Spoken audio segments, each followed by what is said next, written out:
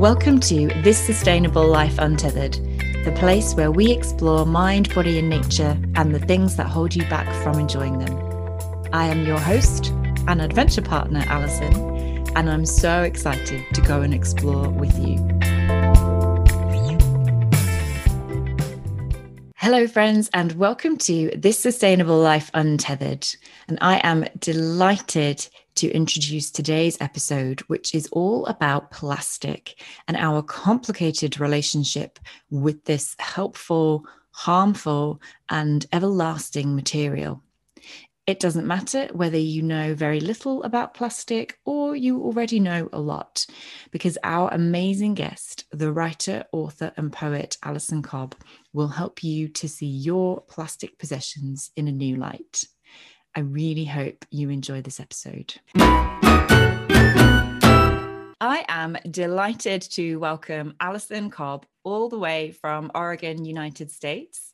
Alison is an environmental writer, poet, and author. And today we're going to be talking about her latest book, Plastic and Autobiography. So welcome, Alison. Thank you so much for joining us. Thank you for having me, Alison. So I have to say that when I first received a copy of the book and I saw it was almost 300 pages long, my first thought was, oh my goodness, I did not know there was that much to say about plastic. And then my second thought was, oh my goodness, I don't know if what there is to say about plastic is all interesting. What have I let myself in for? But actually, I have read the book and I really, really enjoyed it. It's one of the most interesting, genuinely interesting books I've read. And I found it was at some points like a real page turner, which I think is quite unusual for a non-fiction book. I was kind of rushing through trying to get to the next bit because there was so much story, so much narrative. So I just want to say, first of all, thank you for writing such an interesting book, which makes my job as a podcast host so much more fun and interesting. And for those, I guess, who haven't read the book, please could you give a bit of a summary as to what the book is and who you wrote it for? Sure. Well, Alison, thank you for those kind words about the book. I'm so pleased to know that it was a page turner at some point. Yeah, absolutely.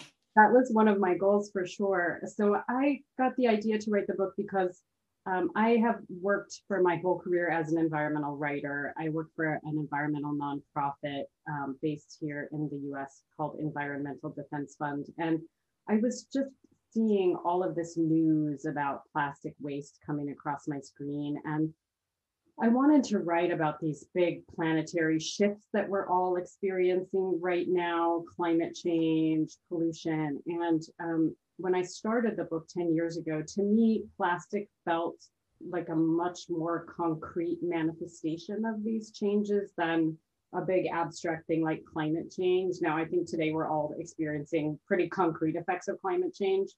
But then I thought, we all really have an intimate daily relationship with plastic. And I think, at least for me, plastic is so everywhere and takes so many different forms that a lot of times I don't even really see it.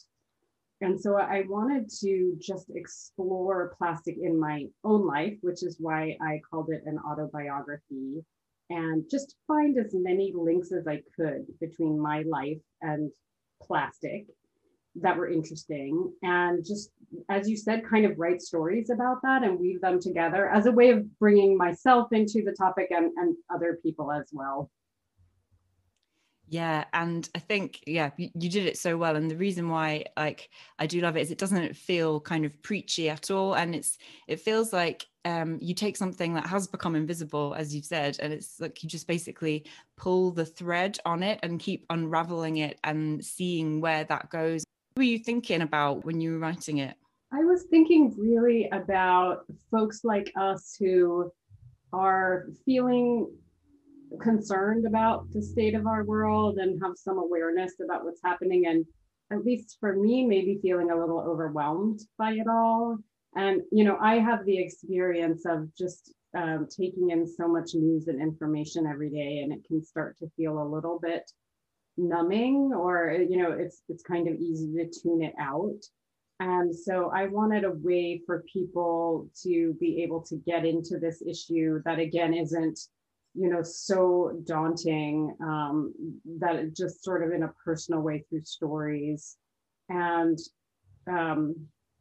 just as a way of maybe all of us together thinking about how we could do things differently and imagine new possibilities. I guess this might sound like a bit of a silly question, but for a large part of my life, I didn't even know how plastic was made or manufactured. So some of my listeners might also be feeling the same way. So can you give a bit of a brief summary as to how plastic is made, where it comes from, and how it gets manufactured? Sure, I'd be happy to. I must say I didn't give it a lot of thought myself either until I got into it. And so plastic all comes from fossil fuels, oil, gas, and coal, mostly gas. So the same fossil fuels that are changing our climate and right now are powering our cars.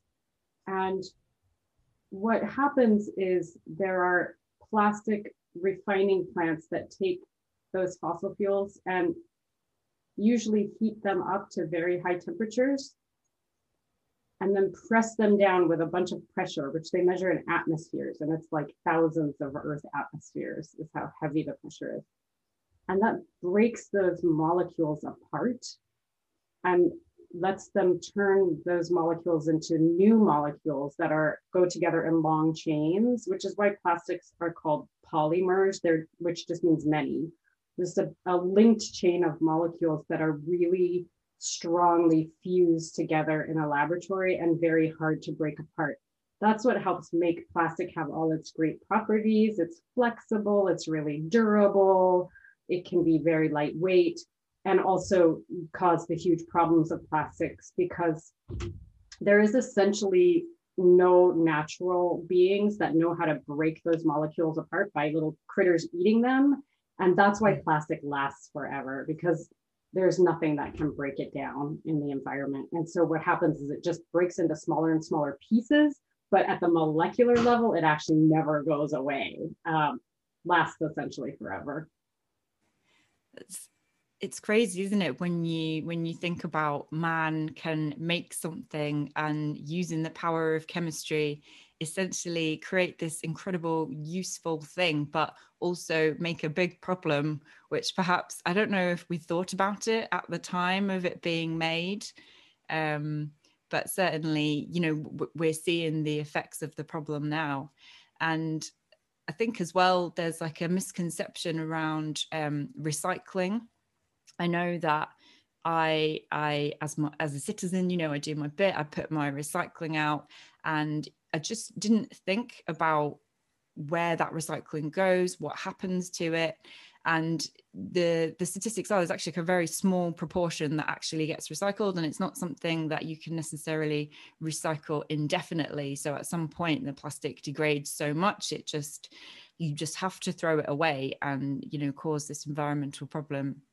And for me, it's been like a period of learning, and I almost feel like an awakening of consciousness where you start to see the things that you've always seen in your life, but in a slightly different way, like kind of like waking up from the Matrix and being like, well, hang on a second, I didn't even notice that when I buy my apples, they're wrapped in plastic, and what I think about this and where it goes. So did you have like a similar period of this awakening of consciousness? You said you've been writing the book for 10 years. Do you remember the time or the process by which you kind of started becoming more aware of the impact that we're having? Yes, well, Allison, you characterized it all so well, I think. And I feel like over the 10 years in which I wrote off and on, I wanted to be having fun while I was writing this book, because if I'm not having fun, I don't think that readers can be enjoying themselves when they're reading it. And I came to a point actually where as part of writing the book, I had developed a practice of picking up all the plastic that I found on my daily dog walk here in Portland, Oregon, and collecting it and taking photographs of it. And I was just seeing plastic everywhere. And I started to get really sort of down and depressed about it. So I actually stopped writing the book for a while. I wrote a book of poetry.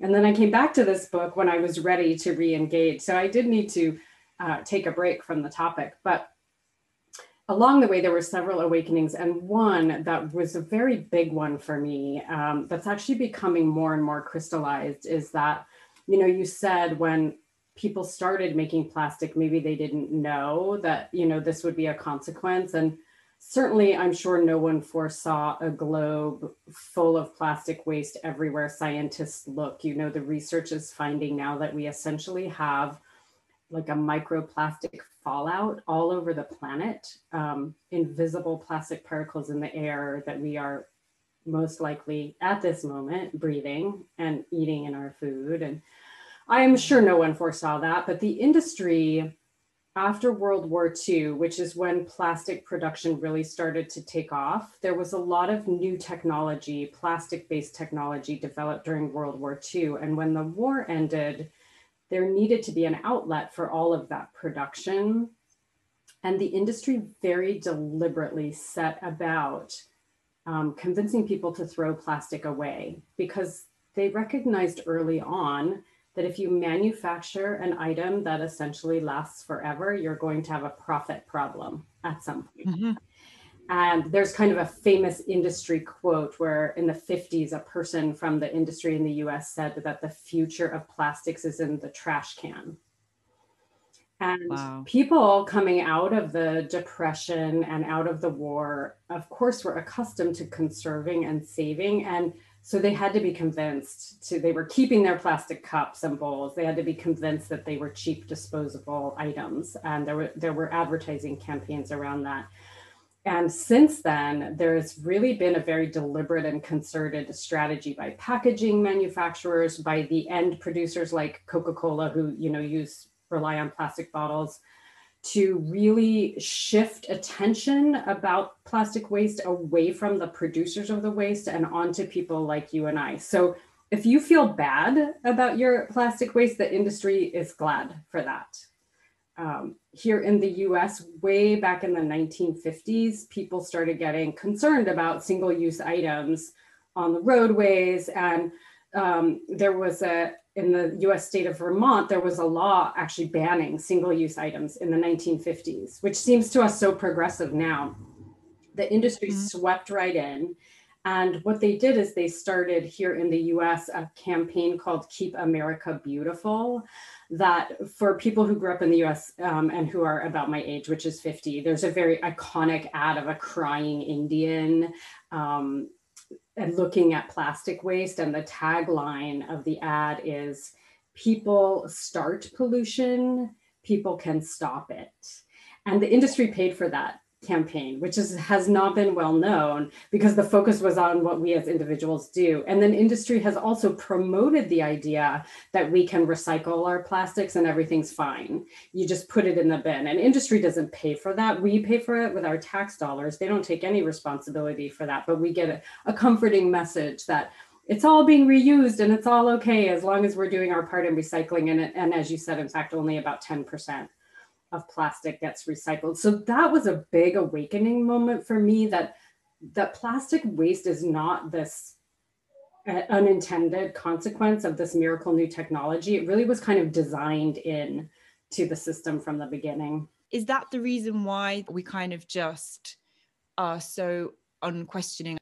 How comes we're not going around kind of like a child, just questioning where does this come from? Where is it going? And we just take things for granted.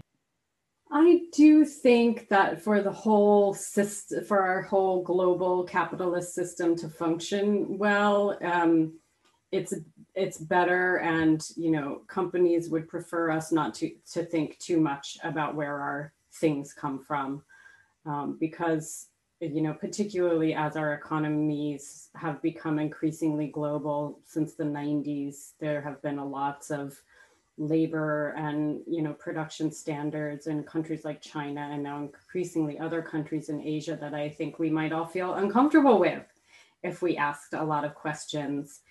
And I also think that industry writ large, not just the plastic industry, has done a good job of avoiding something that environmentalists call extended producer responsibility, which is basically a very common sense idea. And that is that the industry should be responsible for the pollution and waste it generates and cleaning that up. And the industry all over the world has done a good job of avoiding that. And I do think it's hard for me. I think it's hard for us to imagine, because of the way our economies work, that very common sense idea. And as you know, one of the main threads in the book tried to prove that point by taking a big plastic car part that showed up in my front yard one day, a very ugly 4-foot long black plastic fender liner that I discovered in the book comes from a Honda Odyssey minivan. I don't know how many of those turn up in the UK, but they're very popular here in the US. I'll be on the lookout now. Minivans are popular in the US, and all of them are made, actually all the Honda Odyssey minivans in the world are made in the state of Alabama here in the US. So one of the journeys of the book that actually opens and closes the book is a trip across the country to that Honda Odyssey plant, which bills itself as a zero waste plant. So they try to reuse and recycle everything on site. Fortunately, my, at the time, 8-year-old daughter was willing to be the ambassador for that plastic car part. And she brought it into the factory and asked them if they would take it back, if they would take responsibility for it. And of course, that was a ridiculous idea that someone would bring the clean offices of the Honda plant this piece of plastic garbage and ask them to take it. And to me, the very iconic moment that closes the book is the representative of Honda handing this piece of plastic back to my daughter and saying, we can't take that here, that's yours, as this symbol of the plastic waste that we're handing to future generations. Yeah, exactly. Yeah, the future generations, as in, this is now your mess to clean up. And I guess until governments legislate that they have to take more responsibility, they'll just keep following where the money is. Yes. You mentioned the plastic car part, and I found it really interesting in the book because it was something that you had very closely too. You said you kept it on your desk, and then at some point you put it by your bedside, and that you would trip over it almost every night as you went to bed. What was the reason behind keeping it so visible and in your life, and a pain as well if you're physically tripping over it? Mm-hmm. It's actually still here with me. It's right by my desk. Is it? I still have it. I suppose I will forever. I wanted to really try an experiment of treating a piece of garbage, what our society would see as a piece of garbage, as the actually very precious thing that it is, and long-lasting thing that it is, because this piece of plastic was made from a non-renewable resource, natural gas from under the earth that had to be mined and piped and then created in a factory that emitted a lot of climate pollution as well as health harming pollution. So the lives of people affected all along the way, and then built in a factory somewhere, and then put into a car, driven around, torn off the car somehow, ended up in my life and will last forever. So I just wanted to do this experiment of caretaking, kind of what people see as a piece of garbage, for all the inherent value in it that has people's lives and labor in it, and this non-renewable resource. So I guess the experiment continues since it's still with me.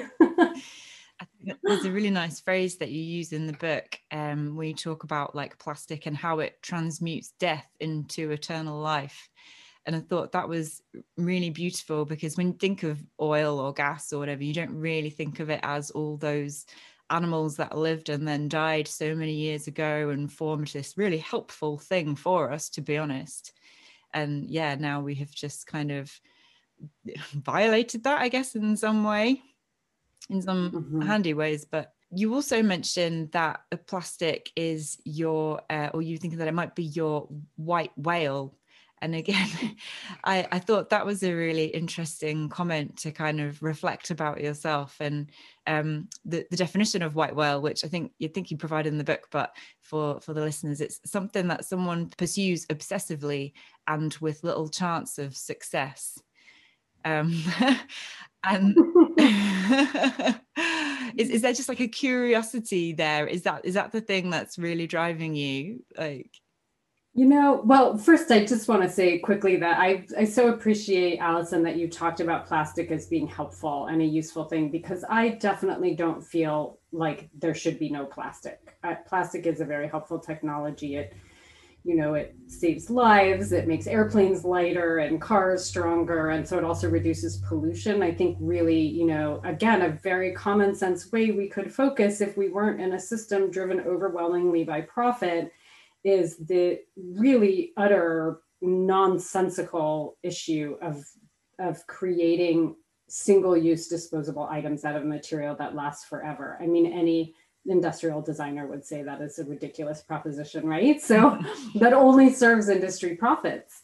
So anyway, that is an aside. But in terms of the white whale and the obsession that sort of fails, I think I took that on in relationship to the car part in particular, because I sort of knew that the Honda Odyssey plant was not going to be willing to take back our piece of garbage. That was, of course, a little bit of a performance to prove a point.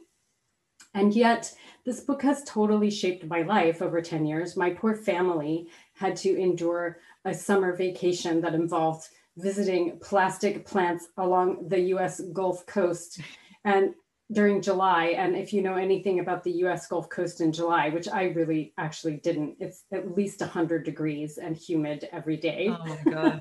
So, so many people in my life have been pulled into this orbit with me and dwelling with this issue and this plastic. So it is a bit of a sort of ongoing, never end. I don't think there will necessarily be a successful outcome for this piece of plastic. So in a way, the failure is built in, but that's also part of the experience to share. And I will tell you, in a way, it was to help me think about not thoughtlessly throwing plastic away, as I continue to do all the time, because we live in this system. But it was just a way of trying to have an ongoing meditation with our circumstance.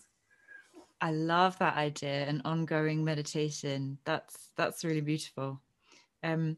So obviously you are a poet, and your use of language and poetry throughout the book was something that was really enjoyable. And with regards to the single-use plastic, you use the phrase consume and dispose violence.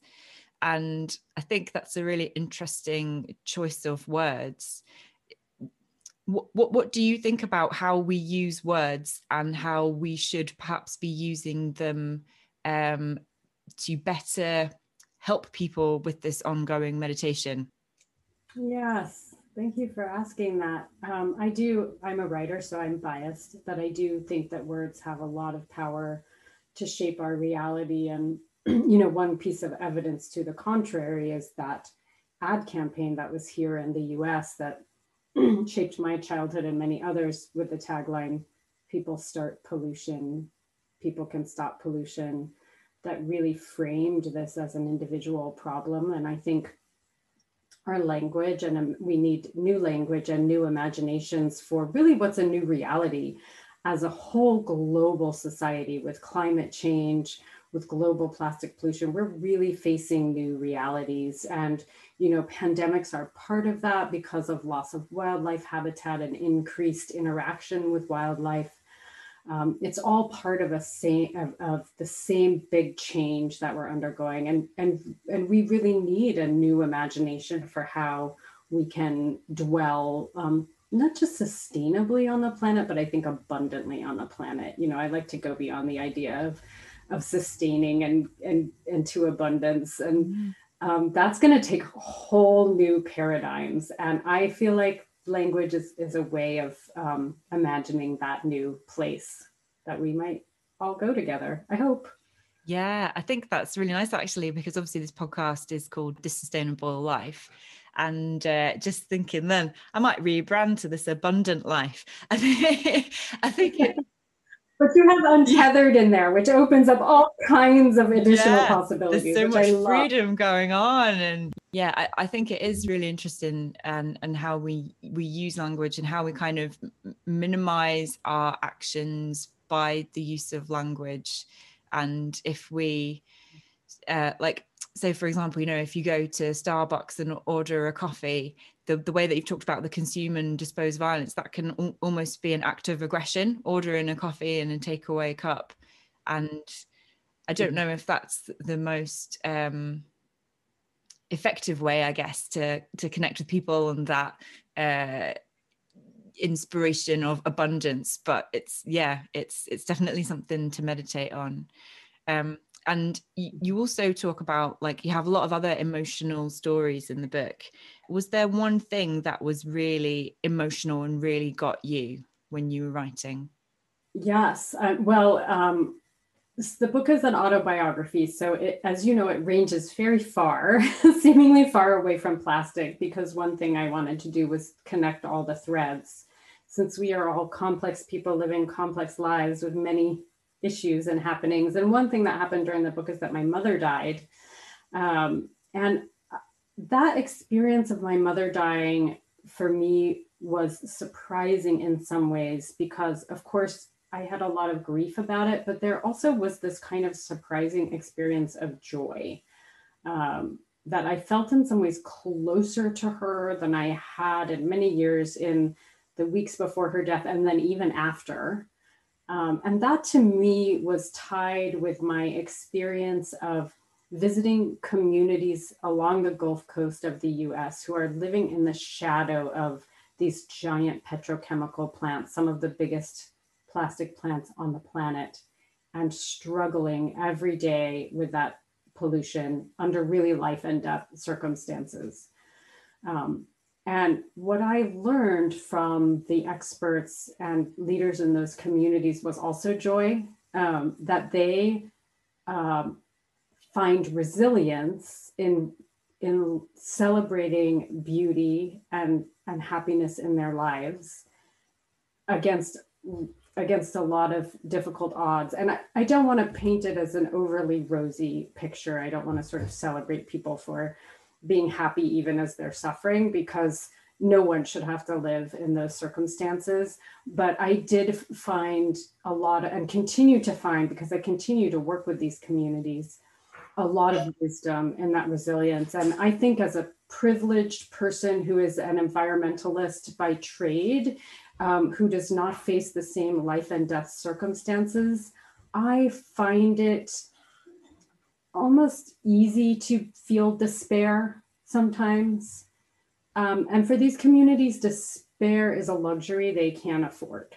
And so finding joy and experiencing joy as a means of resilience as we all work toward solving some of these big challenges was a huge emotional awakening for me, and one I'm still exploring and learning about. So that was just a kind of delightful surprise of the book, and one I hope is buoying for other people in a topic that can be a little bit hard.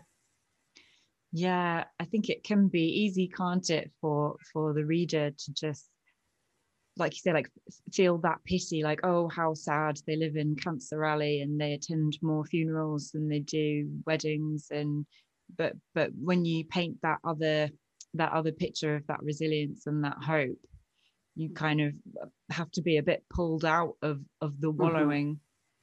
Yeah. One of the things that I found really emotive in the book that I thought you described so beautifully was the story of the shed bird. So I think a lot of people have probably seen pictures of animals where they have plastic caught around their face, or the turtle with the straw up the nose. But there was something about the description of the shed bird and the albatross that really got to me. Can you explain a little bit about that for the listeners? Sure, I'd be happy to. That image actually was one of the main original drives behind writing the book. So albatross chicks are fed by their parents, who fly across the ocean and pick up flying squid eggs, or flying fish eggs and squid and all kinds of things. that they bring back and feed to their babies. And now increasingly plastic bits are entangled with all that. And so the babies get full of plastic that they can't digest or pass. And then basically they starve and they die. And there's a photographer called Chris Jordan who's taken, people may have seen, a beautiful and haunting series of photographs of these decaying albatross bodies with the plastic intact inside of them. The bird in the book was actually one of the very first of those pictures. It was taken by a different photographer named Susan Middleton. And for me, what made that story so powerful is that Susan was spending time in the Northwest Hawaiian Islands, which are a remote island chain north of Hawaii, and taking photographs of animals, and got to know this bird that they named Shed Bird because it hung out by their photography shed.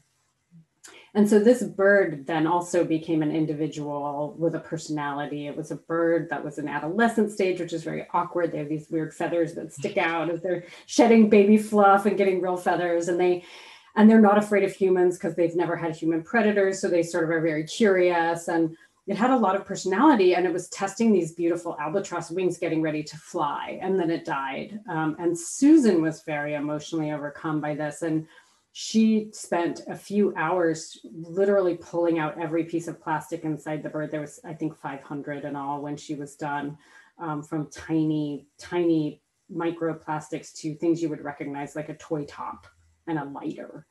And so I think it was that bird's individuality that really drew me to it, and maybe you too, made it very real. Yeah, that relationship that they had where they were watching it, absolutely. And I'm curious, so you mentioned a bit about, you said you still use plastic because we live in the world. And I guess I'm reflecting on, having read your book and really starting my own meditation with plastic, and then thinking about how my behavior is in response to that meditation. I feel like I can feel all those feelings. I can feel the sadness, the despair, the resilience, the joy. And then, if I'm having a bad day at work, I can go to the supermarket and buy like some candy and the single-use plastic and eat that, and then just be like, oh, and is that something that you do? What's your relationship, your personal relationship with single-use plastic? I am nodding at you vigorously because I relate to everything that you have just said. Sometimes people get very nervous when they found out I've written a book about plastic and they're around me and they sort of like put their water bottle away or try to, and I always say, I am a person who loves the Ziploc bag. Don't worry. I definitely try to do what I can to reduce my plastic use.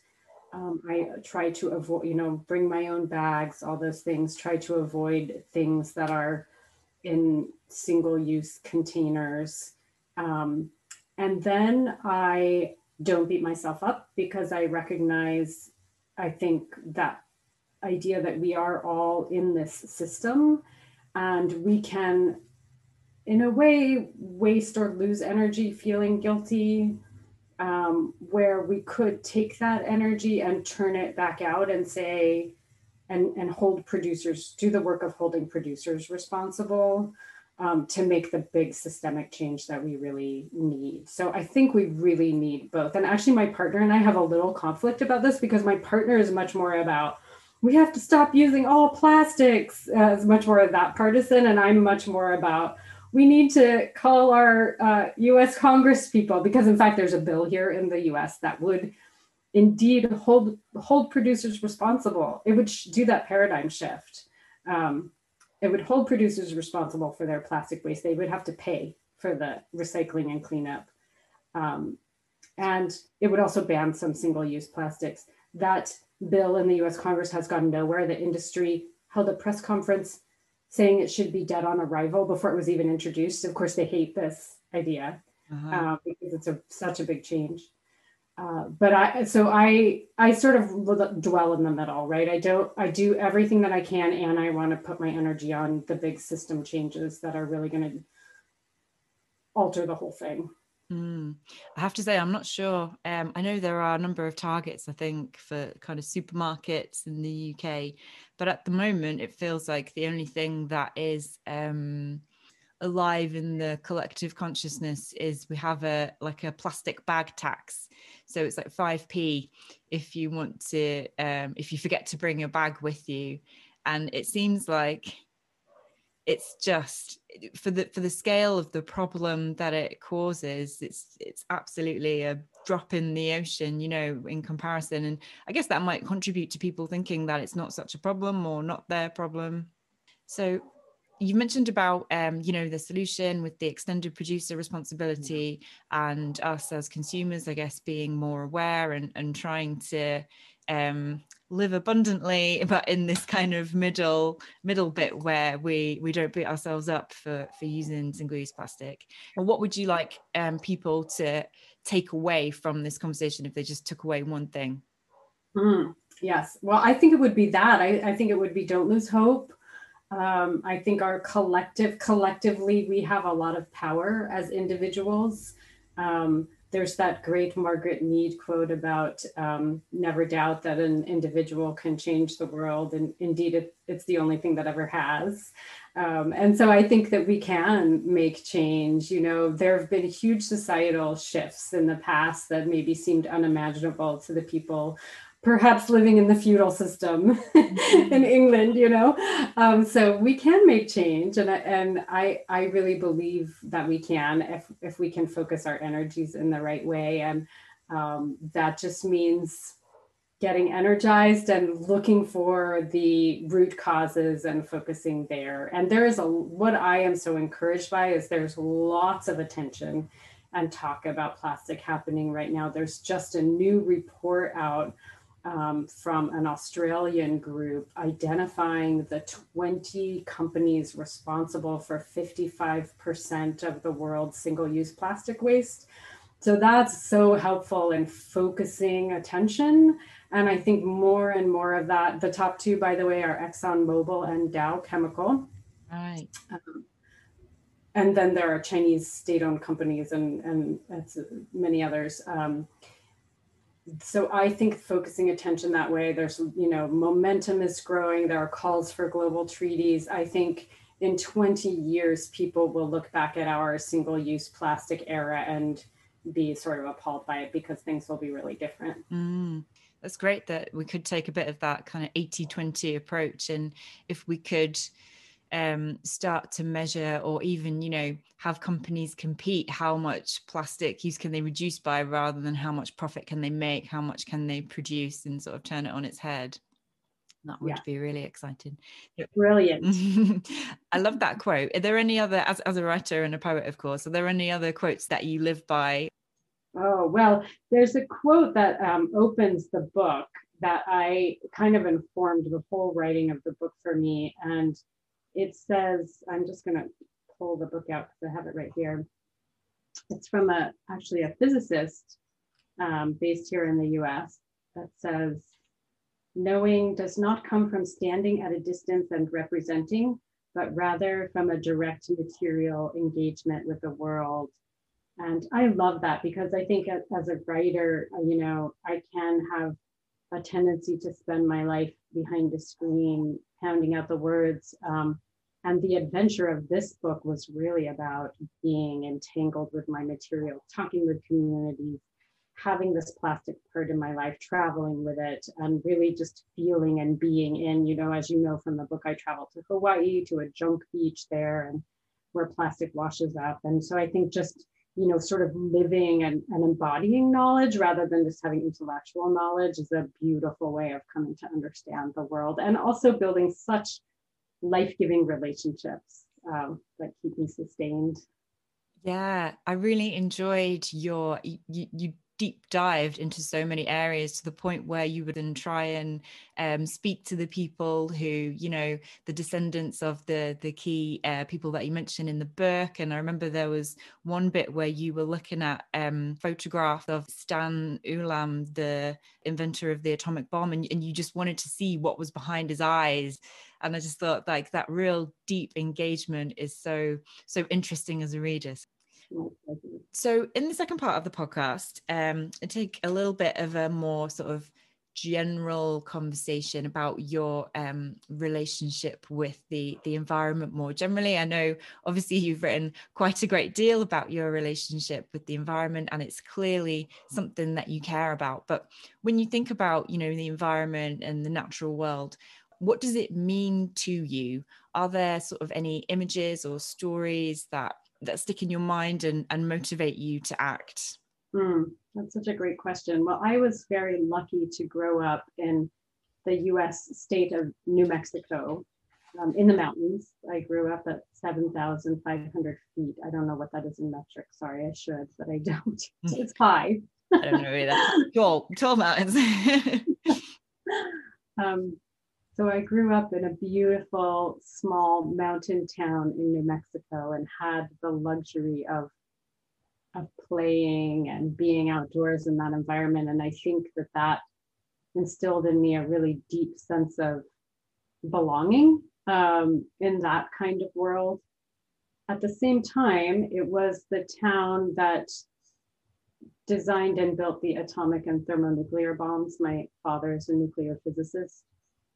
And it's essentially a colonial town, really a white, largely white, highly educated scientific nuclear laboratory plopped down in the middle of the New Mexico desert, surrounded by a majority indigenous and Hispanic population. And so I also grew up with a deep and weighty sense of history because of where I was, and a sense of not belonging, a sense of being an interloper in the place where I was born. And that full complexity of all of that, I think I've sort of always carried with me. And to me, that is the full complexity of how we relate with natural systems. We are at once a part of them and fundamentally a force altering them. And how can we reconcile that relationship for ourselves? I think has been kind of a question of my life, and one that I want to do with lots of grace and forgiveness and untethered room to enjoy at the same time that I carry that sense of responsibility too. So that was a bit of an intellectual answer, but. So is it that there's like this kind of curiosity, this ongoing curiosity and exploration about yourself and the environment and how the two link together and interact, and that's the thing that the environment means to you, that it's your place in the environment? Am I hearing you right? I think that's right. I think that's a really good way to put it, Allison. I think growing up in that circumstance, for me, environment means not only what we call the natural world, but also human history and all of the forces that have sort of shaped where we, how we have arrived at today. And the thing that I love that might be evident from the book and that brings me a lot of joy is just kind of being an investigator and looking around at trying to look at all of those forces and understand them in order to make some meaning out of them for myself and hopefully for other people too.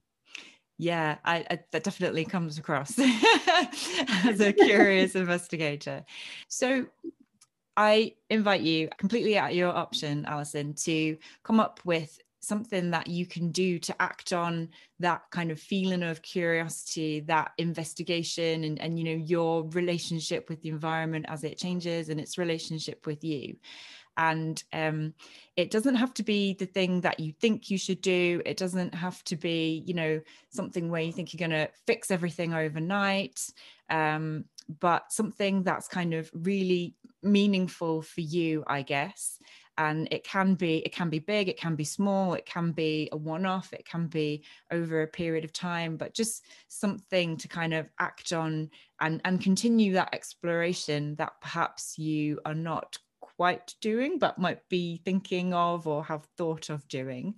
So is there anything that comes to mind? Yes, there is. And I love the way that you framed this challenge as a way of continuing my investigations, because I think it fits very well with that.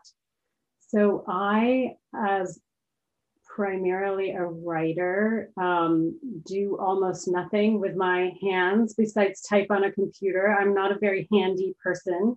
And I think as a citizen of a global capitalist culture, when I think that I need something or something breaks, my very first instinct is to buy something to solve my problem or to fill a need. I'm And nodding.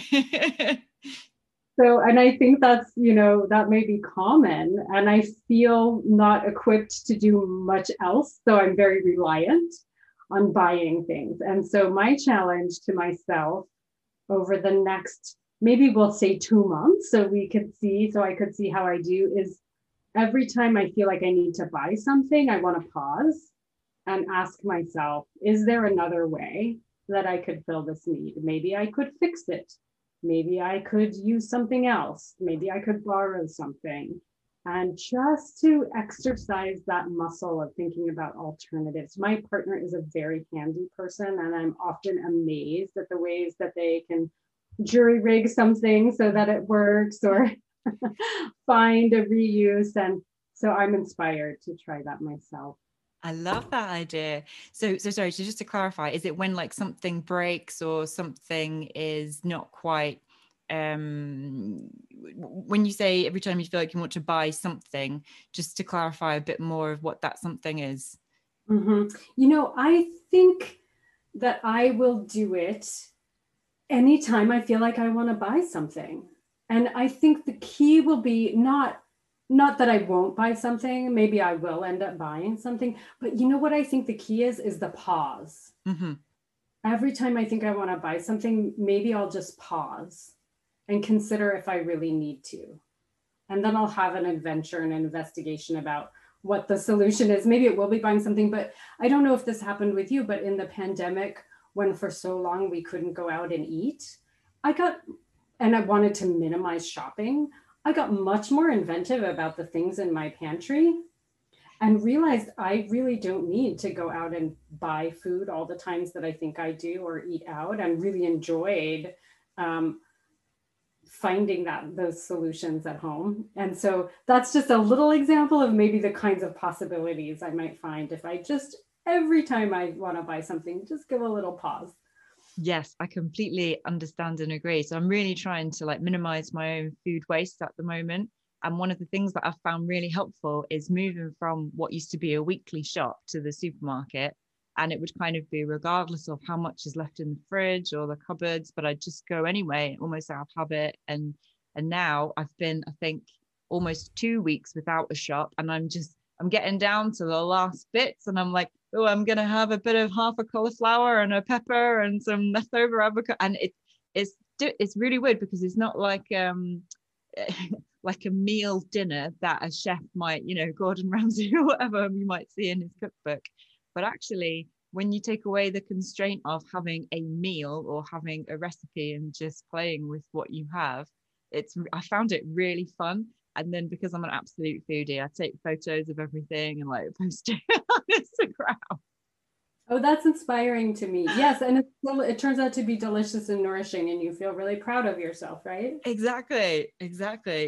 Okay, so that's so cool. So then just to kind of put it into a SMART goal, just to make sure I understand. So every time you're thinking about buying something, so literally like anything, getting the card out, you're just going to pause and reflect and decide, I guess, do you need to buy it? Do you want to buy it? And you can go ahead and buy it, but just that moment of reflection is the thing that you're looking for.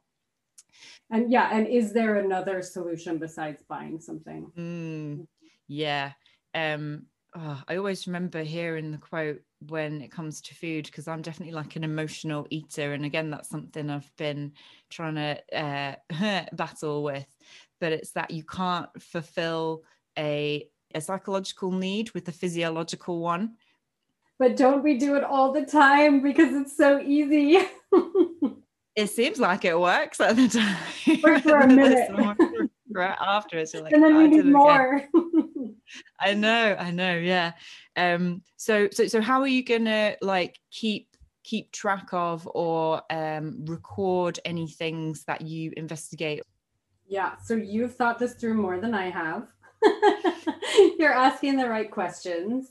I think so. As a writer, I journal every morning. And so I think what I'll do is keep track of myself when I journal and just think, I think like you were talking about with food, I think I might feel really proud of myself if I'm finding other alternatives. And so I think that's what I'll focus on is little triumphs that might be, oh, look, I didn't buy something. I found another way of getting what I need, or I realized I didn't need it at all. So I think I'll record that way over the next 2 months. I'll do it starting today. And Yeah. I think, I suspect, as you were sort of saying about emotional eating, I suspect I might also have some emotional discoveries along the way about why I buy certain things. So maybe that there'll be some investigation there too. I am so excited. Would we be able to have a further conversation like in the 2 months? Love And it. yeah, you can tell me about your discoveries and you'll be like this Zen master now. You'll be like, Alison, I've taken my meditation to a new level. I don't need anything anymore. Everything I need is within me. I feel like this exists. It probably already exists, but I feel like we could have a little group, a little solutions group, the no buyers group or something that Yeah. we help each other. I mean, I just love some of your insights around food. Like it doesn't have to be a meal. It can be, you don't have to have that constraint. So there was one of the communities I met with on the Gulf Coast, one of these historically African American communities had something like that. It was the women in the community, and now I've lost the name of it, but they would just meet in each other's houses and share basic tips on how to do things, skills that they had. And part of that was because in the culture of segregation in the US, Black people were so constrained from shopping and buying things. They had to really get a lot of what they needed themselves if they didn't want to sort of suffer the humiliations of segregation. And I just loved that. As a privileged person, of course, I don't have the same constraints, but as a way of just unplugging a little bit from our economy, it feels like it could be very empowering. Yeah, I do love that idea. Well, maybe we can talk more when you have all your insights and yeah, that would be fantastic. Alison, I have so enjoyed my time with you today. It's been amazing. Is there anything that I haven't asked you that you would just like to talk about sort of briefly? I don't think so. I just had such a delightful conversation with you too. I really admire your podcast and all that you're doing and all the thoughtfulness you bring and the wide range. I love that there's sort of environmental components, emotional components to the journey. It's a beautiful thing. So congratulations. That's so nice. Thank you. That's so lovely. Where can people connect with you, Alison, and find out more? Yep. So it's easy to find me at my website, which is Allison Cobb, ALLISONCOBB.net. Perfect. Thank you so much. Okay, Allison. Thank you. Ah, what an amazing human being. I love this deep and humble curiosity that Alison has, this desire to know and share and know some more. It's actually really helped me to change the way that I see things. I feel before I had like a very surface level interaction with my possessions. So take a bag of crisps, for example. Before I would just get the crisps, open the bag, eat them, put them in the bin. Nice little snack break. Didn't think more about it. Now, after reading Alison's book and having so many threads uncovered and where she shows how so many things are interconnected, I'm starting to see that bag of crisps and the history behind it and how it gets manufactured. I literally ate a bag of crisps the other day and thought about the oil that came from the ground that was pumped up deep from the depths of the earth, that was then heated and pressurized and cooled with water into this plastic polymer and then printed with whatever marketing, branding, logos, filled with the crisps that were made from potatoes that came from the ground and salt from the sea or rocks. I don't know where the salt came from. And all of that packaged and driven to a warehouse and then driven to a supermarket. And then I, in my car, drive to a supermarket to buy them, bring them back to my house and eat them. And it takes me 2 minutes maximum to eat them. And then I throw that pack of crisps away because the packaging is non-recyclable and it lasts forever. It goes to a landfill, and lasts forever. That few moments of satisfaction, which I have completely forgotten about now, is existing on the planet forever. And not only that, I'm now starting to think about the intention behind the people that made those decisions to make the crisps, which is that they want profit.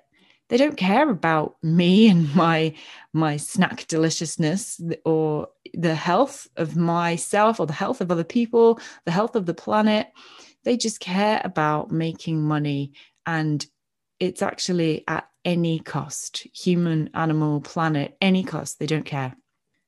And to be honest, it's quite overwhelming when you start thinking about it. I can see why Alison says, don't give up, still have hope, and you must find a joy in this midst of despair. Because when you start thinking about it, you think, oh geez, I almost wish I didn't know, because there is a burden of knowledge that when you know, you can't unknow. And now you have to do something or suffer the consequences of not doing the thing, but thinking you should do it and then just feeling bad about it. So I was pleased when Alison said it's important to not beat yourself up and feel guilty about using single-use plastic, but try and make smart choices where you can and use your effort and energy to lobby where it matters with the producers and having that extended producer responsibility. The other thing I wanted to mention quickly is I put a photo, a link to the photo of the shed bird on the show notes. And I do recommend you check it out. It's just horrific. That bird, baby bird, chick, is packed with plastic, hundreds of bits of plastic. And the caption is something like, "How do you starve when you've got a full belly?" And there was another passage in the book with the albatross. This time it's adult albatross feeding the baby. And the albatross is trying to regurgitate the food. And it's like trying to bring it up, but is unable to. And it's unable to because it's got a toothbrush stuck in its throat. And that's stopping the food from being regurgitated. And you just think, oh gosh, that baby is going to go hungry and die. And I use a toothbrush. And you know what? I don't think any of us intended to cause so much suffering with the things that are produced and the things that we buy. But we really have. It's undeniable. We really have. And now we need to do something about it. Anyway, I would love to hear your thoughts about this episode. Was there anything that surprised you? Has it helped you change the way that you see plastic products? Do let me know. I'd love to continue this conversation on social media. You can find me on Instagram at alison.untethered, Facebook, This Sustainable Life Untethered, and Twitter, Ali Untethered. All these links will be in the show notes. But yeah, really, really interesting episode. Amazing food for thought. Do check out Alison's book. It is beautiful. She writes so beautifully, as well as being so educational and moving and entertaining. So yeah, check it out. Again, link on the show notes or just Google Alison Cobb. And I thank you so much for listening and sharing this time with me today. And I hope you have a really wonderful rest of your day.